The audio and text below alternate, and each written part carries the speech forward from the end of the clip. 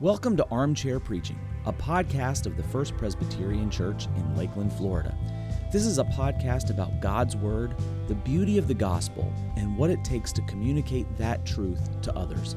I'm your host, Pastor Zach McGowan, and on today's episode, I sit down with Reverend Jim Cummings, who preached in FPC's Classic Services this week. We talk about the nature of guest preaching and the unique opportunities that provides.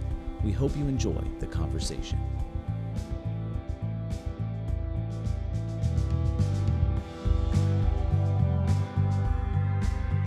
Today I have a very special guest, a guy I've known for a little while, back in my days even in Haines City. He came and did some work for us. It's Jim Cummings. So say hello, Jim. Hi, folks.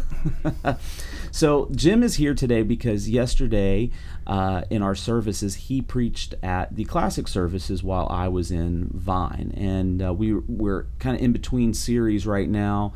And so when that happens, we do what we affectionately call one-offs.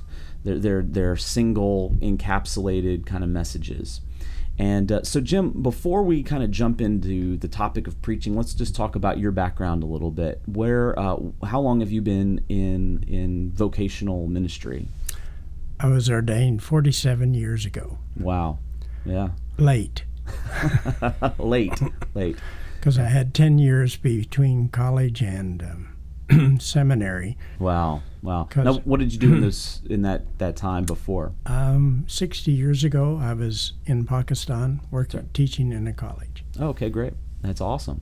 So a lot of experience in unique places as well, too. What was really the draw to pastoral vocational ministry?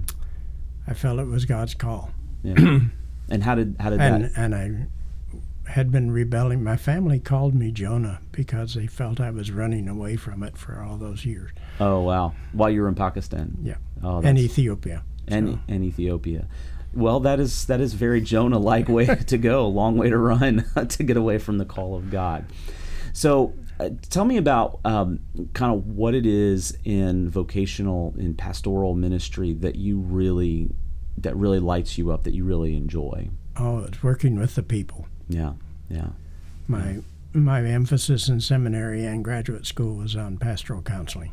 Okay, so a lot more one-on-one. Yes. Yeah, and but you have a lot of experience in the church, and one of the biggest parts, or at least the most visible part of pastoral ministry is preaching.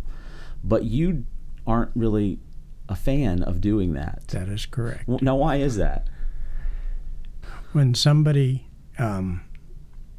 comes for counseling, it's give and take. Yeah. When you're preaching, there's no give and take. Yeah. It's only give, and they have to take, whether they want to or not. Whether they like it or not. Yes. There's no feedback that you get in the moment.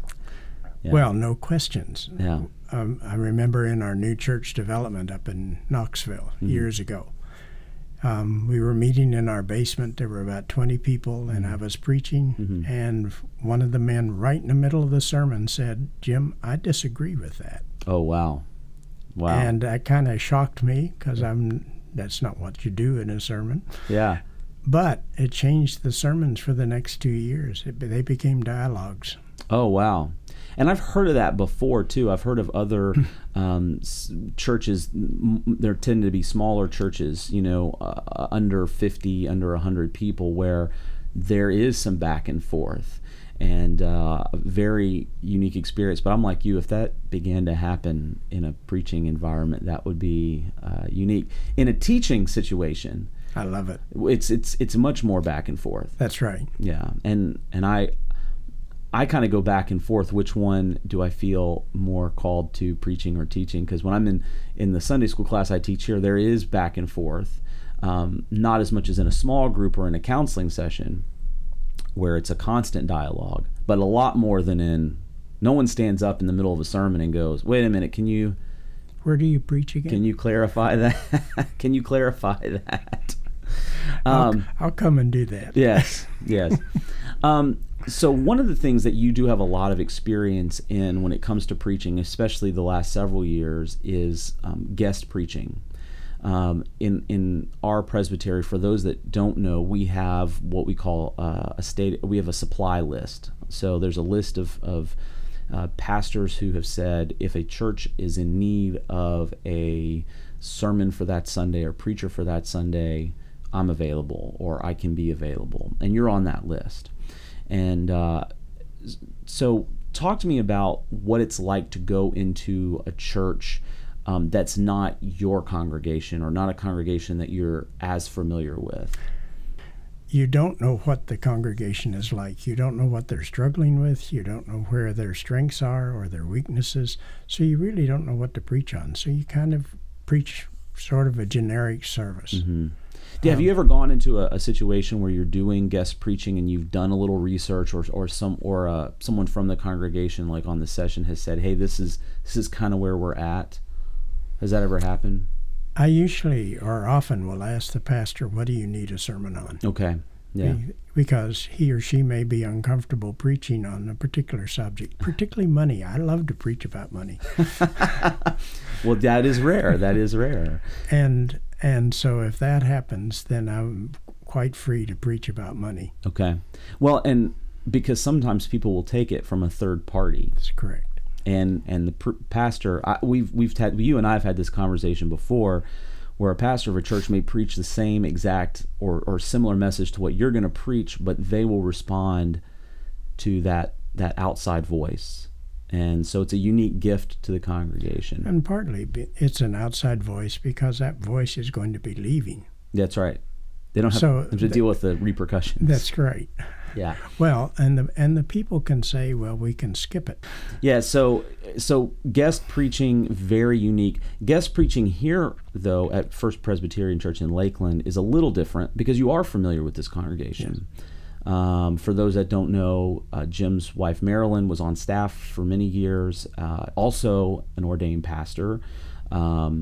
We miss her terribly because she was our visitation coordinator and did a lot of the hospital work. So you have some familiarity with this congregation. Yes. So when you came in here, you and I talked about several weeks ago, what were you going to preach on? And you took on the kind of a difficult topic, I think, the idea of taking up your cross daily.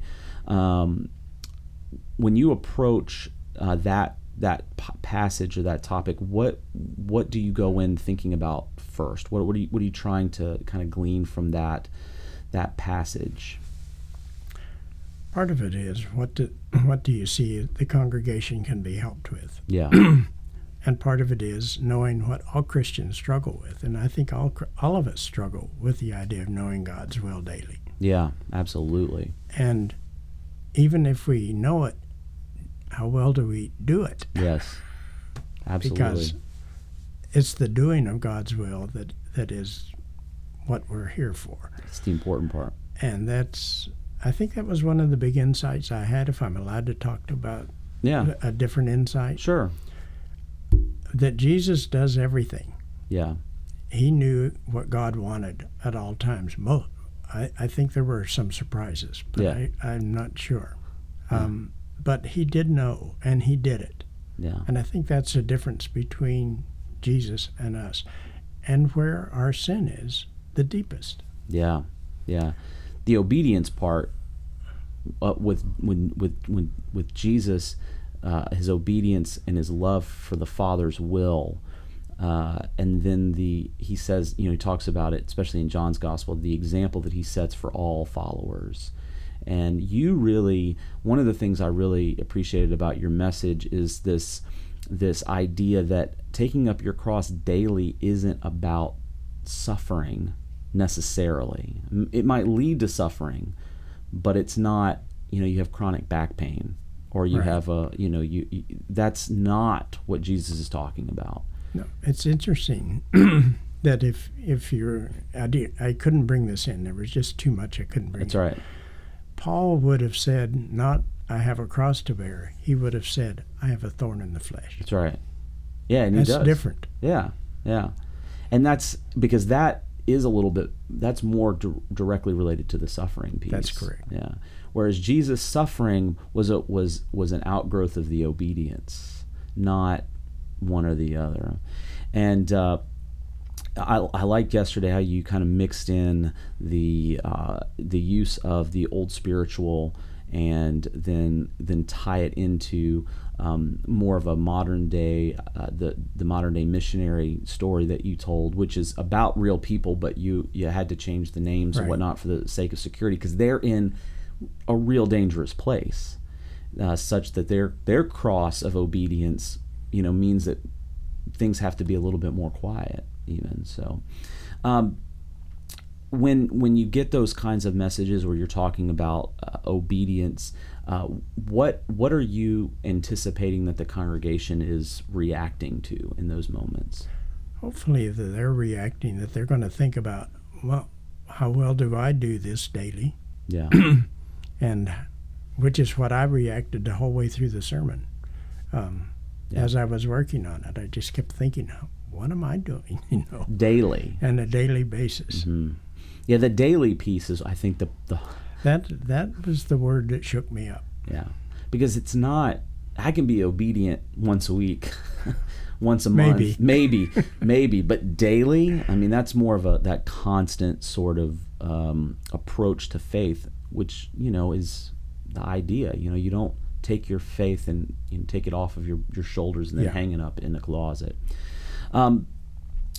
What is, going back to the kind of the guest preaching idea for a second, FPC Lakeland, little bit of a larger service church, but you also preach in places that are a lot smaller.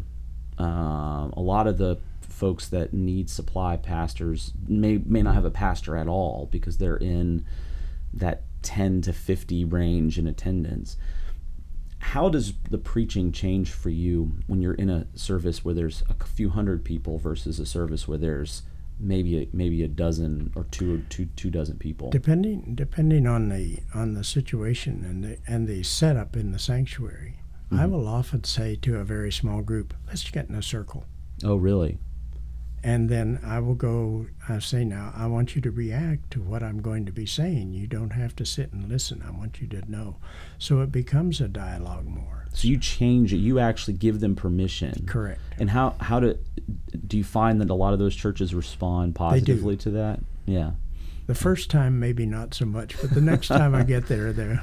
Because maybe they're thinking this is going to be their nap time. You've upped the ante a little bit there. How often do you go and do guest preaching right now? I mean, in a given month, how many? It depends. It's since Mike retired, he's taken over a whole lot that Marilyn and I would have gotten. Yeah. Which is fine. Yeah. So we haven't done that much this summer. Okay. But before that, it was at least once a month and maybe twice a month. And you find the summertime's a little more active because pastors are on vacation or they're taking some time away, and they usually yeah. Mm-hmm. Are there differences? Has there been an instance, and you don't have to name names or name congregations necessarily, but has there been an instance where you've gone in to preach a message and there has just been a reaction by the congregation positively or just that has really thrown you? Has there been a moment like that has just been kind of out of the blue?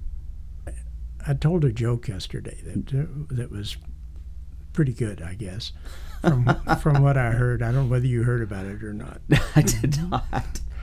Anyways, I told that same joke at a church earlier this summer, and then I had to go back the second week after I told the joke. And what was interesting was when I got there, they said, tell that joke again. We didn't quite get the whole thing. And I said, I didn't want you to get the joke. I wanted you to get what I had said in the sermon. That was just a lead-in. It was just a lead-in for the message. That's correct. It's not jokes for joke's sake. No. I think some people miss that sometimes when we use humor. Some people they think that we're just trying to be humorous. Well, I do it to relax. Yeah. Because if they'll laugh, then I'll relax, and then I'm much better at the sermon. And they relax. It's if there's, I think I was talking to someone that was, because I tend to use a lot of humor in my messages, there are people that have stronger feelings about that. They think you should just be a little bit more straight-laced or not. And I said, but look, you come in ready to take off. You're on the runway. The engines are already revved up for you. A lot of people need time taxiing for a little bit before they're ready to take off. And those moments are a lot of times they're in service to preparation for the message, because not everybody comes in ready. Some people have to kind of sink in and get ready to be receptive. Yeah. But I always appreciate your humor as well too. Well, the other thing is, particularly yesterday, when I had no part in the service up till the sermon. Yeah. They didn't know my voice. Yeah. And so the joke gave them a chance to get used to my voice. Yeah, and that's a really good point. I don't know about you. I find that I like to have some part of the service before I preach, because for me, and just like what you're saying, we were just talking about this a moment ago. Hearing the sound of our own voice can be very uncomfortable, and having to launch into some pretty deep truths that may or may not be received, or not, people aren't ready to receive them. I need to warm up. It's almost like a warm up. So yeah, I like to at least have something. If nothing, I've done supply preaching before, and they say all you have to do is preach. I'm like, no. I'm at least going to read one of the scriptures. If nothing else, I'm going to at least read one of the scriptures, just so that the cadence and the flow starts earlier. Otherwise, the first 2 or 3 minutes, I'm stumbling through everything. Well, this is one of the things that shook me yesterday. Mm-hmm. I'm a weird preacher because I like to put the scripture in the sermon at the time that it would fit best. Yeah, me too. Not read it before. Mm-hmm. And so, but this service, you read it before. Yeah. And then people don't remember. Yeah. Well, I always go back and rehash whatever we've read. Anyway, you're going to hear it twice.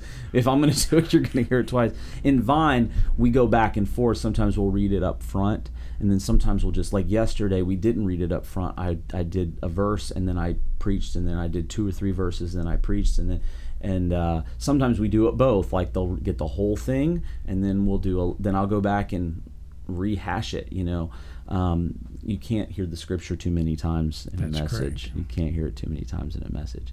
Well, I really appreciate you coming in and sitting down in the armchair. Thank you for asking me. Yeah, it's always neat to be able to hear different perspectives on preaching. And Jim, always fun to talk to you. Thank you so much for coming in. Thank you for asking me. Next week, Pastor Kenny will be back in the armchair, and if you've missed any of our series, go ahead and subscribe to anywhere you get your podcasts, Google Play or Apple Podcasts or SoundCloud. This is also available on the website, and go back and listen to the messages. They're already available on YouTube. Jim, like we said, was in the classic service. I was in Vine, and so you can get caught up on everything that's going on here. We thank you so much for listening. Jim, thank you for being here, and I look forward to talking to you again soon. Good. Thank you. Have a great day, everybody.